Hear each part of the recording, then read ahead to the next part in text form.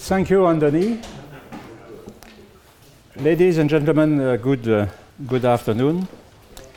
If I have to introduce myself, I will tell you that I am a European public affairs practitioner.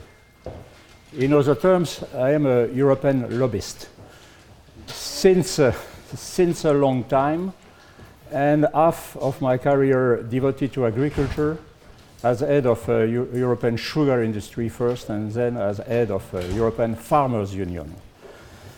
This is why, Anthony, you asked me to speak about agriculture. Yes. I am also an author, and even a prolific one, and also with an academic career, and presently at the College of Europe, both in Bruges and Natolin, where I am teaching Comitology.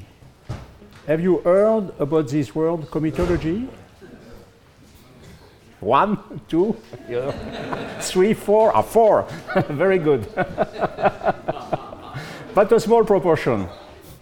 So Comitology is a science of committees, and this is the hidden power of the European Union.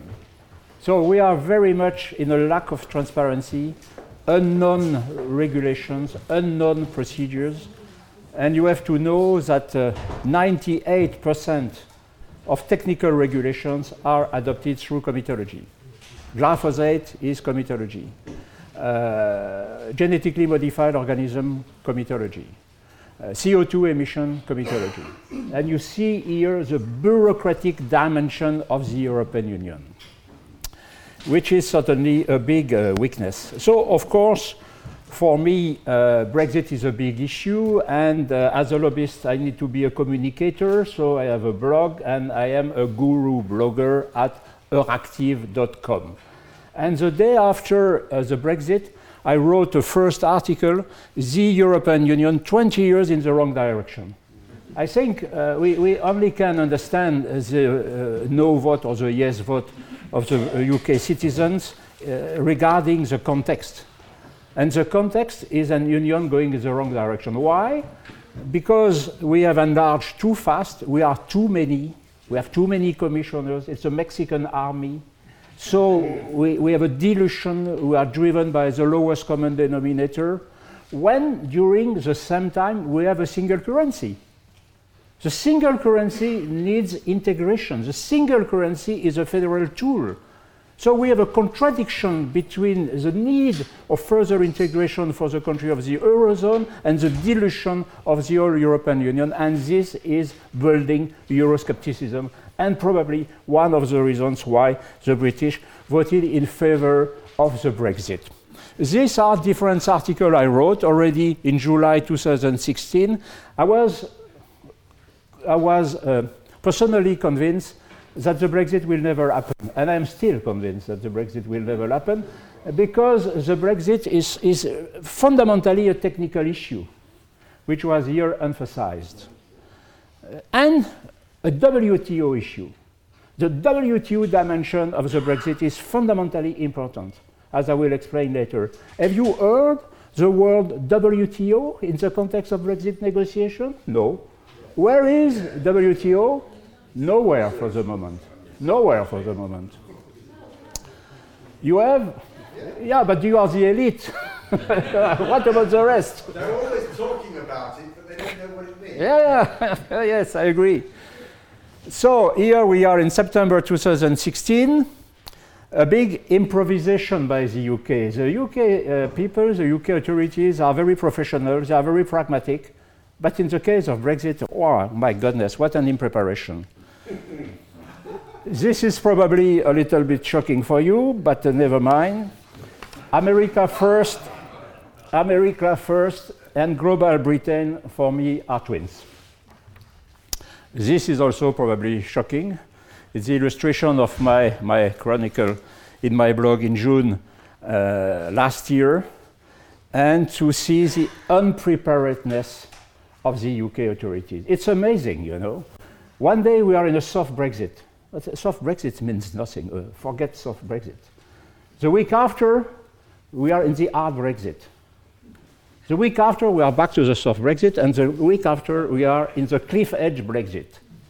The cliff edge Brexit, which is a nonsense. a total nonsense. But presently, we are clearly in the direction of the cliff edge Brexit. So I think it will be good to have a look on what we have behind us. And this is very clear.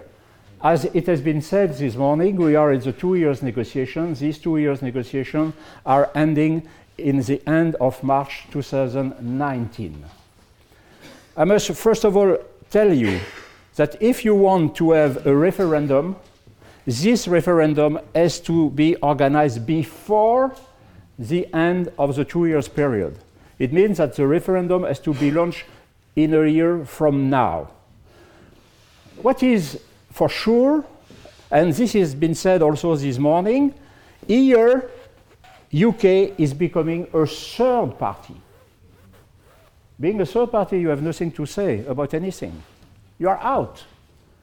And the transition period, which is supposed to be a leverage, and which will be a nightmare, this bloody transition period will start for more or less 2 years. And during this period, you will have European Parliament election without the UK. And we will have the new Commission without the UK. So here we are clearly in a black box. Let's now have a look about the day after Brexit for agriculture. When you speak about agriculture, in reality, you don't speak only about agriculture. Yes, you speak about production, but you speak also about norms and standards, and you speak about trade. So we will see the three aspects. So what about agriculture? Agriculture and the rest. The day of the Brexit, you know, it will be a divorce treaty, a withdrawal treaty, and the Great Repeal Bill. Great Repeal Bill. I think it speaks in English. It means that you will cut yourself from any EU regulation. But you see the incredible number of regulations. Nearly 2,000 directives and more than 12,000 regulations. This is the acquis communautaire. You know, a Bible is nothing compared to that. You know, it's a mountain of paper.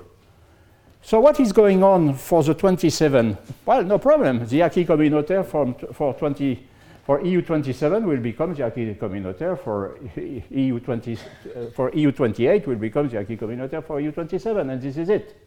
But what about the UK? Well, you know, for the UK it's amazing. It will be the same. The regulations for the UK the day after the Brexit will be exactly the same as the day before the Brexit. You will take on board all the acquis communautaire, and then potentially you will be able to modify, but you can imagine with 15,000 regulations how long it will take. So you leave the European Union just to keep the same regulations the day after the Brexit. My goodness, this is a total nonsense, and this is a nightmare. So what this means for agriculture? For agriculture, more or less, you have three models. You have the New Zealand model, no subsidy. You have the US model, more innovative, insurance schemes and anti-cycle regulations, or the European model. The UK will pick and choose. For the moment, we have no information about what the government of Mrs. May wants. They said that they want a more sustainable agriculture, which means absolutely nothing. But they will, in my opinion, stay more in the direction of the present common agricultural policy, and you have seen the declaration, the recent declaration of your Ministry of Environment, guaranteeing the payment of farm subsidies in the same level that now for the UK farmers for 5 years. So during 5 years, and we will be there in 2023, you will keep the same level of subsidies as now, which is for me absolutely amazing. Now, regarding the norms. You know, as we say in French, the British, they want the butter and the price of the butter. Or they want to have a cake, eat the cake, and keep the cake. This is exactly the situation for the norms and standards. You know, they want to be closed from the US, but never mind to be able to enter on the EU market. But here, the system is crystal clear, and this has been confirmed both by the EU and the US. Either the UK will maintain European standard and keep access to the European market, or they will opt for the US market and aligning themselves with US standard. And I can tell you that you will choose the first option and not the second one for the reasons that you have clearly explained this morning, the first speaker. Now, what about trade? I will elaborate a bit more on trade. Trade is key. This is a memo, a long memo, 50-page memo I wrote in November 2016 with Michel Jacot. Perhaps some of you know Michel Jacot. He is since here a top expert in trade. And being a specialist in agriculture, I needed the assistance of an expert of trade to write properly a memo because it's very, very complex. What do we see here? As UK and the EU are both members of the WTO, they will have to negotiate official WTO agreements in accordance with Article 24 of the GATT before the entry into force of the trade part of any future EU-UK agreement. Before. And for the moment, as I have said, we are absolutely nowhere. Then the WTO has the experience of building custom unions. But they don't know how to dismantle a custom union, because we have to dismantle a custom union.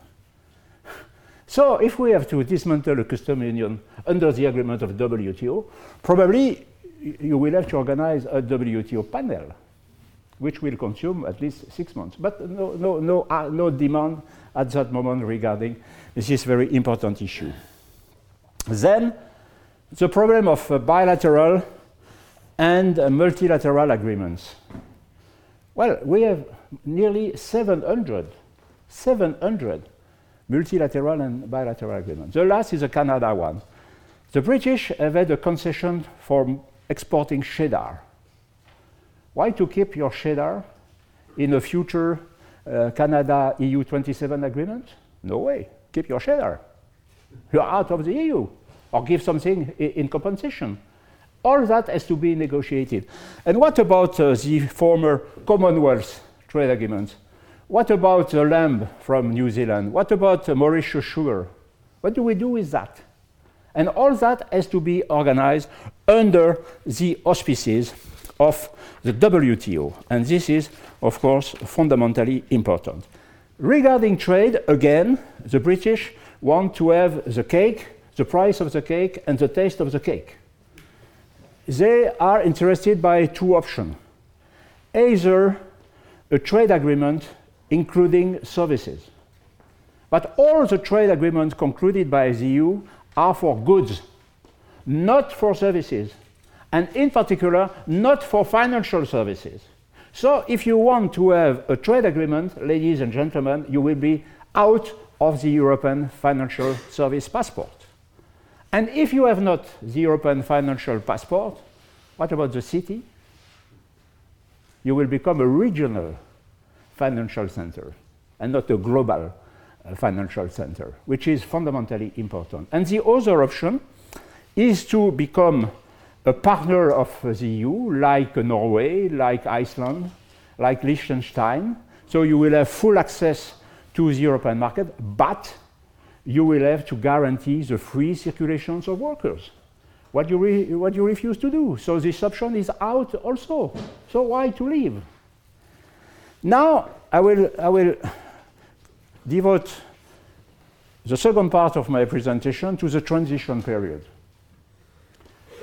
You know, the title is very hard here. How the UK is putting itself in a coffin. You know, I wrote that on purpose. Why the UK is putting itself in a coffin. During this period of 21 months, the UK will be considered as a third country.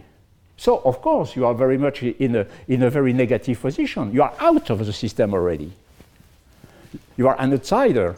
No longer have a commissioner. No longer have members of the European Parliament. No longer have any European civil servant. Continue to pay to the EU budget. Have to apply the acquis communautaire 100% and not able to sign any trade agreement. I mean, I say this is Cuba without the sun. You know, this is purely unconceivable. This is unconceivable. And if I have a message to pass to you and to the British authority, and if someone has here a tweet to send, this is the appropriate moment. The good strategy for the UK is not the transition period. The good strategy for the UK is to enlarge the 2 years of negotiation. Yeah, you laugh, but this is possible. To enlarge the 2 years of negotiation, you need to have the unanimity of 27 member states, but you will have it.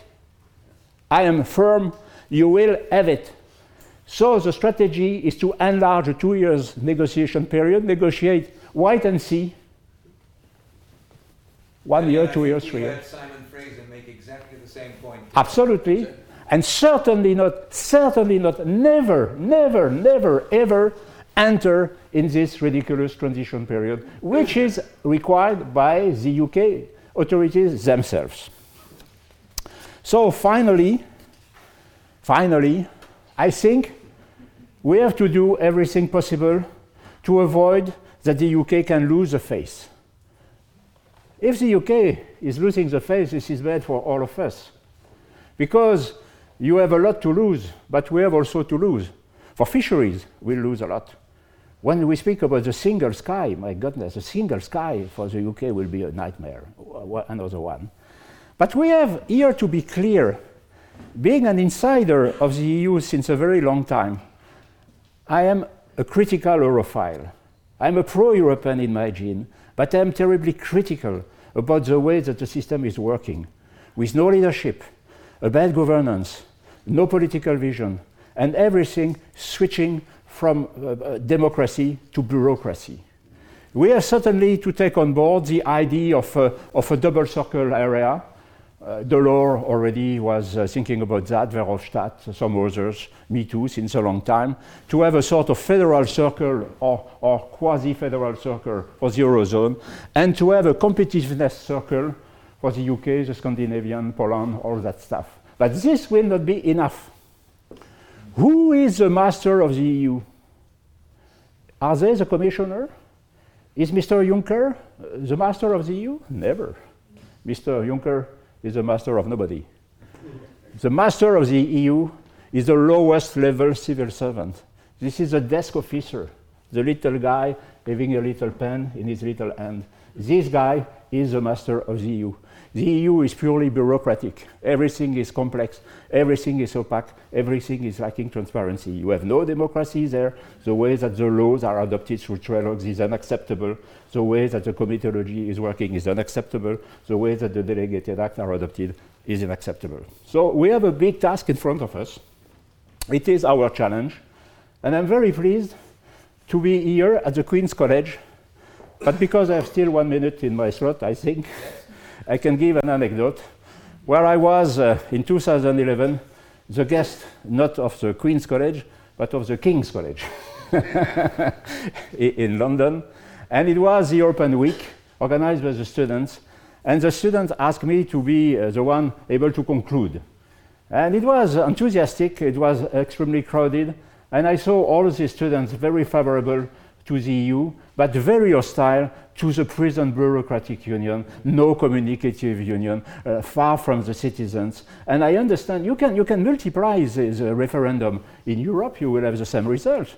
In France, we voted against the draft constitutional treaty, and we have the Lisbon Treaty.